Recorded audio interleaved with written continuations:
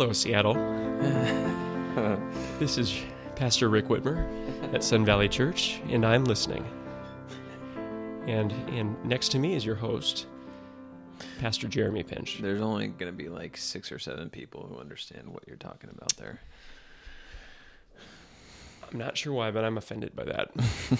I am too. Oh man, I feel like I've been waiting to do this podcast forever. It's been it's felt like an eternity since our last podcast. Oh, I know. Oh, each day leading up to this has felt like 1,000 years. Yes, and one day is like 1,000 years to the Lord. Oh, so it says. That's profound. It is. When you think about that, incredibly profound. Well, friends, unfortunately, I have Pastor Rick in the podcasting room again, and pause. Either start over or explain yourself. Last week we promised that Pastor John would be back. Okay, with you and I. Okay, that explains the unfortunately. No, good recovery. Yeah, didn't see that coming. And it's just. I mean, not just, but it is. It is. Just you and I here today. You and me together, we can do anything. Dave Matthews. It's just you and me here now. Yeah, where is John? What's going on? Well, for those that don't know, John had a pretty extensive foot surgery 2 weeks ago. Is that 2 weeks ago now? Yeah, I think. Last week. It was 1 week ago. Last Monday. Yeah, 1 week. So last Monday, Pastor John had a ankle / foot surgery that was more extensive than the doctor originally thought it was going to be. So his recovery is going to be just a little bit longer than anticipated, but he's planning on preaching this Sunday. And then doing that Tai Sudo seminar the week after, when he's back on his feet. The what?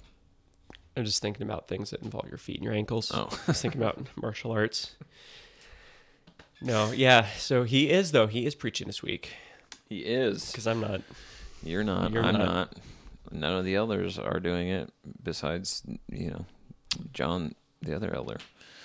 So, so you could be praying for John and the recovery for his foot and ankle.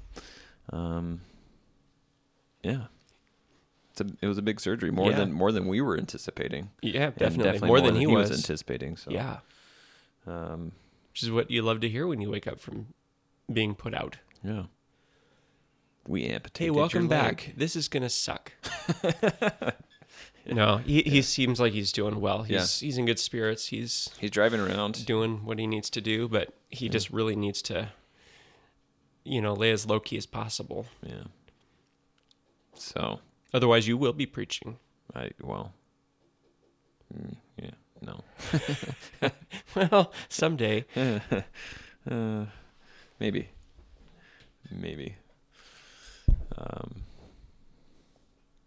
Anyways, Rick. Yes, sir. We're talking about we're talking about God being eternal today. Oh, I did not see that coming based on that intro. Well, that was my intro for our discussion for today. But as we were talking prior to the podcast, we do have questions that have come in. Oh. And we have more questions coming in from somebody else who told me that he was going to be turning in his questions, which, if he's listening, we're still waiting for your questions. I said, I'm listening. We're here to answer any questions. All of them. We may not be the ones that should be answering the questions. No. But we may just be straight up reading off of Ligonier or Desiring God. Well, we do that most times. Wow, they sound a lot more polished than normal. They sound an awful lot like John Piper. There are like 27 adjectives in that sentence. Yeah, one of those questions was if a tree falls in the forest, does anybody hear it. And I promised that person that we would do a 3-part series on that. I just got that. Yeah, sir. I didn't see that. You thought in it the was email. a typo. The dad jokes have come in Wow. like significant Yikes. fruition at this point in my dadding. Yeah. No. It's like the oldest passed 10 a year ago, and it's just like floodgates. And I'm not even embarrassed. No, you've taken on that role. You are officially the dad joke teller. It's the dad life. Speaking of which, have you seen the Progressive commercials? I don't watch Progressive commercials. I have a soul. I know you do, but if you have a sense of humor, you would watch the Progressive commercials. Wait, we might be using that word differently. The insurance.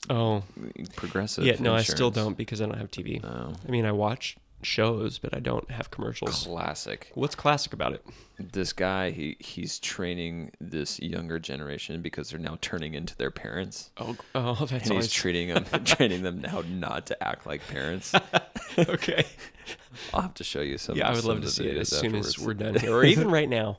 Like, why not bring everybody along for that ride? I knew you were talking about insurance, but I just thought I'd make a political comment. Well, I know. We really don't want this podcast to go on forever. So what we're going to do is dive in. Go for it. All right. That was very You're the host. that was very pert happily of me to do. We would like to get on with this podcast. So what we're going to do is stop not doing it. You heard. That's another reference that probably 90% of our listeners listen to. That's a little more recent than... Listen more recent. So what do you have for me, man? Okay. What are we talking about? When we talk about creation, speaking of being a dad, creation. when we talk to our kids about God's creative power, stars, earth, animals, flowers, people, flowers, whatever, all the stuff, Oxford commas. When we're talking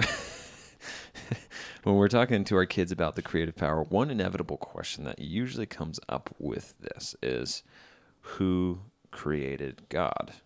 And you can see in the kids' minds how it's operating. Well, sure, if something sense. created this, then something had to create the thing that created the thing, right? So, Rick, take a few moments to help parents like myself and other parents who have young children or even older children who have asked this question, who created God? Help them answer this question for their children as it pertains to God's eternality. Oh, man. So obviously the first thing we want to do is I think we keep with kids, especially young kids who are probably asking that, is just keep it as simple as possible. And considering that we're dealing with a subject, right? God, who is infinite and who is transcendent, and all that we're only covering a small sampling of his divine attributes in 8 weeks, right? And so with especially kids who are at the age of asking that, we probably just want to say, well, no one created God. God is the creator of all things. He himself was never created. He always exists. And that's one of the things that is true about God that isn't true of anything else. That's part of what we mean when we say, and when we tell you kids that God is holy. He is amazing, and that's one of the reasons we worship him. Can you imagine how great God must be if he was never created? Mm-hmm. Yeah. Now, I know that when you put your family worship liturgies together every week, you have, some catechisms. What's the catechism that you use for your family worship? Right now, we're taking 2 years to go through, maybe it's 1 year, I don't remember, the Westminster Shorter Catechism. Yeah. And there are certain parts of it that theologically we as a church would have some disagreement with. Right. And with a Reformed confession, something that's different about those and the catechisms that come from them, that's different about those from the creeds, because you hear us talk about the creeds and the confessions, and in talking about the divine perfections, we've talked a lot about the creeds. The creeds were written in the first few centuries of the church, the major ones being the Apostles' Creed, the Nicene Creed, the Athanasian Creed. We've also mentioned the Chalcedonian definition. Those things are so essential about God and the gospel that the whole church has historically understood. If you step outside the boundaries of the creeds and you disagree with those, you're not saved. I mean, you have compromised the character of God and his saving grace in such a way that it's a different God. Right. But when it comes to the confessions of the Reformed faith, we have sometimes what we'll say is essential agreement. And then there will be some differences. So for example, right now, if anyone's using the Family Worship Guide, on the back, there's a QR code that links to a video talking about what do we believe about the relationship of Christians to the Sabbath, because it's different than what's in that catechism at that one point. But that's I just wanted to make that qualification, because sometimes people can get them confused and think, well, if you don't agree with the whole confession, are you a Christian? It's like, that's not what we're talking about. I mean, you are if you disagree with the things that make the Christian faith essentially the Christian faith, like who is God, his triunity, his perfection, the gospel. But yeah, that's what we're using right now, the Westminster Shorter. And so the reason why I bring this up is you put those in there for a specific reason. And I know this isn't really pertaining, but it is to our podcast this morning. But you put those things in there in the Family Worship Guides so that it will help answer these questions that will inevitably come up, right? Like these are addressing some of the core, thoughts, core issues that may come up. And so I don't know, Rick, this may, you may not have the answer to this, but I'm assuming that shorter catechism actually helps address this very question of who created God. Well, it does. Oh. And this sounds staged, right? That question sounded awfully staged. But it's actually not. It's totally on the spur of the moment. It's cool because I was just looking up the Westminster Shorter Catechism because I remembered it does talk about that. Question 4, which we went through maybe the last half of January, because we're spending 2 weeks per 3 questions of the catechism. Okay. That's the schedule, just so there's really time to go through it. That question 4, what is God? And the answer is, God is a spirit, infinite, eternal, and unchangeable in his being, wisdom, power, holiness, justice, goodness, and truth. That's a magnificent starting point for understanding who is the God of the Bible. And then it goes on from there to, in question 5, to begin looking at who he is as a triunity, one God in 3 persons, and what that means. But even just there, God is eternal. You can take the reason we give 2 weeks per question is if you were going through that with your kids, dive into the scriptures that are included. I mean, not in the Family Worship Guide, but it's super easy to find a copy of the Westminster Shorter with scripture proofs. And for each one of those perfections, there are scriptures that the Westminster Divines attached to them to show we're not making this up. And so when you talk about God being eternal, you're also, that's related to his infinity, his unchangeableness. And that's where you start to see all those perfections cross-reference with each other. Yeah, that's good.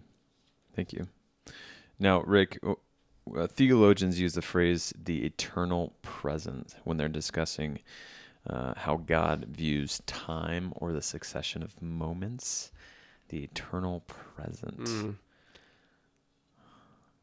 Makes me sound so smart when I say stuff like that. Would you say it again? I just love to hear that. Present. Well done.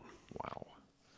What do we mean when we say that God sees things in the eternal present? What are we talking about when theologians use a phrase like that?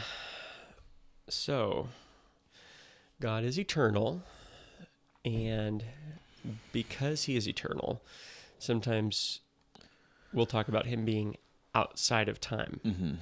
And that's true. He is outside of time. Why? Well, here I'm going to return a pop question to you. Oh, no. Yep. We don't. How does the Bible begin? In the beginning, God. Did what? Created the heavens and the earth. There you go. When did he do it? When did he create the heavens and the earth? In the beginning. In the beginning. That's time. Yep. That's where time. In the beginning, when God created, is the starting point of time. Yeah.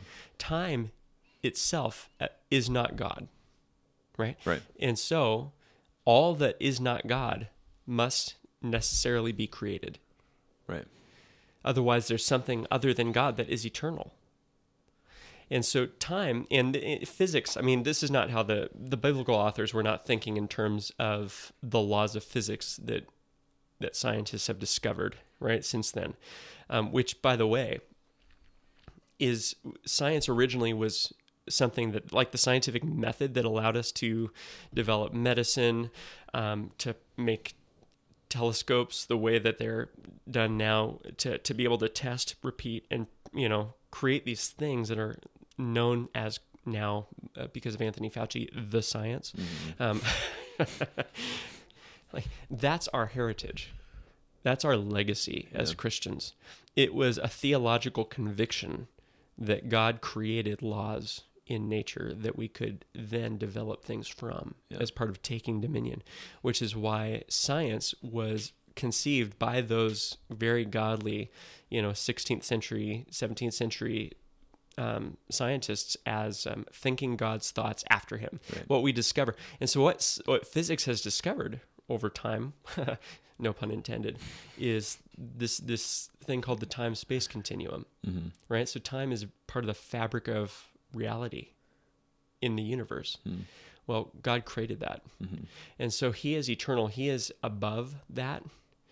And yet when we read Scripture, we very much see that God interacting in real time. The eternal present would be God above all things, fully, and this is where his omniscience came into play. 2 weeks ago, somewhere around there, when we were discussing that, or was it last week? Last week. And he perfectly and immediately knows all things. He's not conjuring up thoughts the way that we do about subjects. Right. Like before we were studying for this podcast, I wasn't just, God's eternity wasn't right there on the tip of my mind. Yeah. Right? And so God knows all things perfectly at all times. And yet he's very present. Well, and that's the eternal present. All things are present immediately to him. Yeah. And yet he very much exists and interacts with his creation in a way that is real. Yeah. And then when Jesus, at what Paul says in Galatians 4, at the fullness of time, the one moment that all of creation is leading up to, the culmination, God's Son, the eternal second person of the Trinity, took on a human nature and entered time as part of the creation. Yeah. And it's not that God hadn't been immanent with his people up until that point, but God very much knows that history is unfolding as he ordained it to. Right. And he's very presently with his people in that, but not like we're present in it, constrained by it, bound by it. He is not. He's boundless. And that's one of the amazing things about God's eternity. He is eternally present. He is transcendently near. And it's unfathomable. I mean, it's just another point of worship. Right. And the psalmists do. They worship God for his immensity and his eternity. Yeah. Well, yeah, and it's truly mind-boggling when you start thinking about this, because I think we throw these words around pretty loosely without ever stopping and wondering what that actually means. Yeah. Thinking through the how in depth that actually is. How can God be outside of time and yet still be in time? Like when we start thinking about those things, it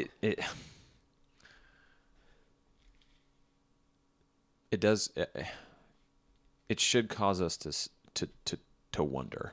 Yes. To wonder. Yeah. And we've lost the art of wonder. Oh, that's great. I like that. I mean, I don't like that that's happened. Yeah. But I like the way you put that. Like we've lost the art, and not the art, but of being in awe of who God is. Yeah. So, Like, why are our kids naturally drawn toward the fantastic, right? The magical. Why do fairy stories resonate so deeply? And there's several reasons, I think, but pertaining to this one, I mean, I really think it's because it's in our nature to wonder, in the sense that you're using that word, to be in awe of. And so when you encounter an element of the fantastic, it speaks of a deep truth. yeah. C.S. Lewis might have called it deep magic, right? The stuff that goes back, and it's so profoundly at the core of our humanity because God put it there in our hearts, right? I think Solomon in Ecclesiastes says he put eternity in the hearts of man. Yeah. That when we encounter what has been lost in the modern age, especially since we really live in an age of naturalism. Yeah. And this is one of the nasty stepchildren of the evolutionary worldview, as that's permeated culture. There is no room for the supernatural. Everything, and this is really what I've been hammering in our counseling class. If the spiritual just becomes part of the physical, then you can label it, you can diagnose it, you can bill it to your insurance.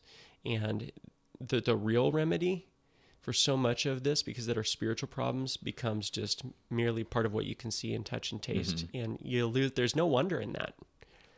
Yeah. But the reality of who God is as our creator is seen by, in these things, in these stories of the fantastic. And God's eternity is fantastic. It doesn't make sense to our senses.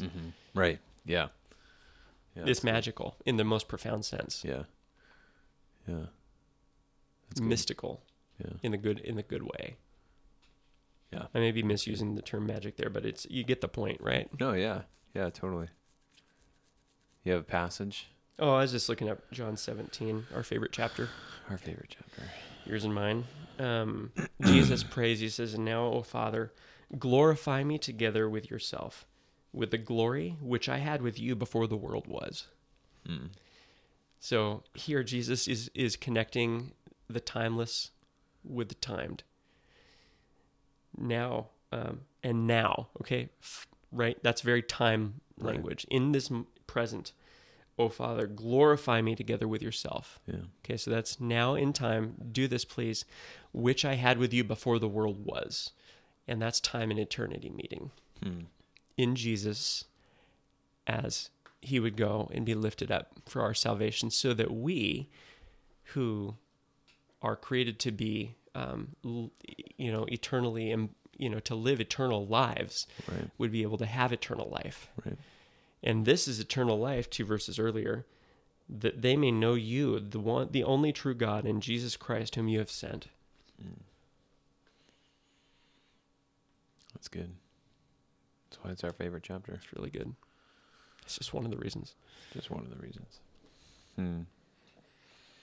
So, Rick, in light of that passage, what does eternal life mean for us as Christians?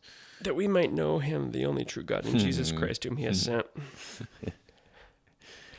If we are made new in Christ, and we now are able to access this thing called eternal life, and I think we need to stop right there and make the point that every person has eternal life. It's just the destination is going to be different, right? Yeah, there's eternal life that is the quality, right? And there's the eternal life that is the time reference, right? And you're using it in the time reference sense, right? Like everybody's going to live forever, right? Yeah. But not everybody is going to have that quality, of eternal life that Jesus is talking about. Right, exactly. So when we're talking about this idea of you will have eternal life, John 3:16, what does that mean for us as Christians? Do we now take on the eternal God? I think it's easy for people to think that, well, now because I'm in Christ, now this ancient heresy that would come up is, well, now we are God, right? Yeah. So what does that mean? What does it mean for Christians to to take on the eternal or whatever. Not Yeah, because that. whatever it sounds means, bad. it's not going to mean that this, we've talked about the communicable versus the incommunicable attributes. Right. The things that we can show forth in our nature as it is with God, but not to the same degree. Like his love is a perfect love. We are created in his image to love and show forth that attribute, but we don't do that perfectly and exhaustively the way that he does. Yeah. But eternity is one of those things that by nature of the fact that we began and he never did, Revelation, actually a lot of scripture, but Revelation, how does Jesus say, I'm the Alpha and the Omega, the beginning and the end. Like all is summed up in him. We are never going to be able to have that quality. So eternal life, Jesus really gives us that key in John 17:3, that we know God, the only true God, and Jesus Christ whom he has sent. So our eternal life, as far as the quality goes, is being united with Christ and enjoying, every benefit that comes to us, which is to say all of them, through him.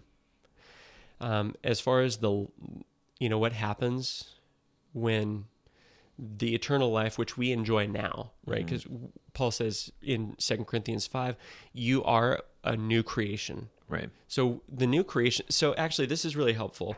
John Frame puts it in terms of kind of a graph or a timeline.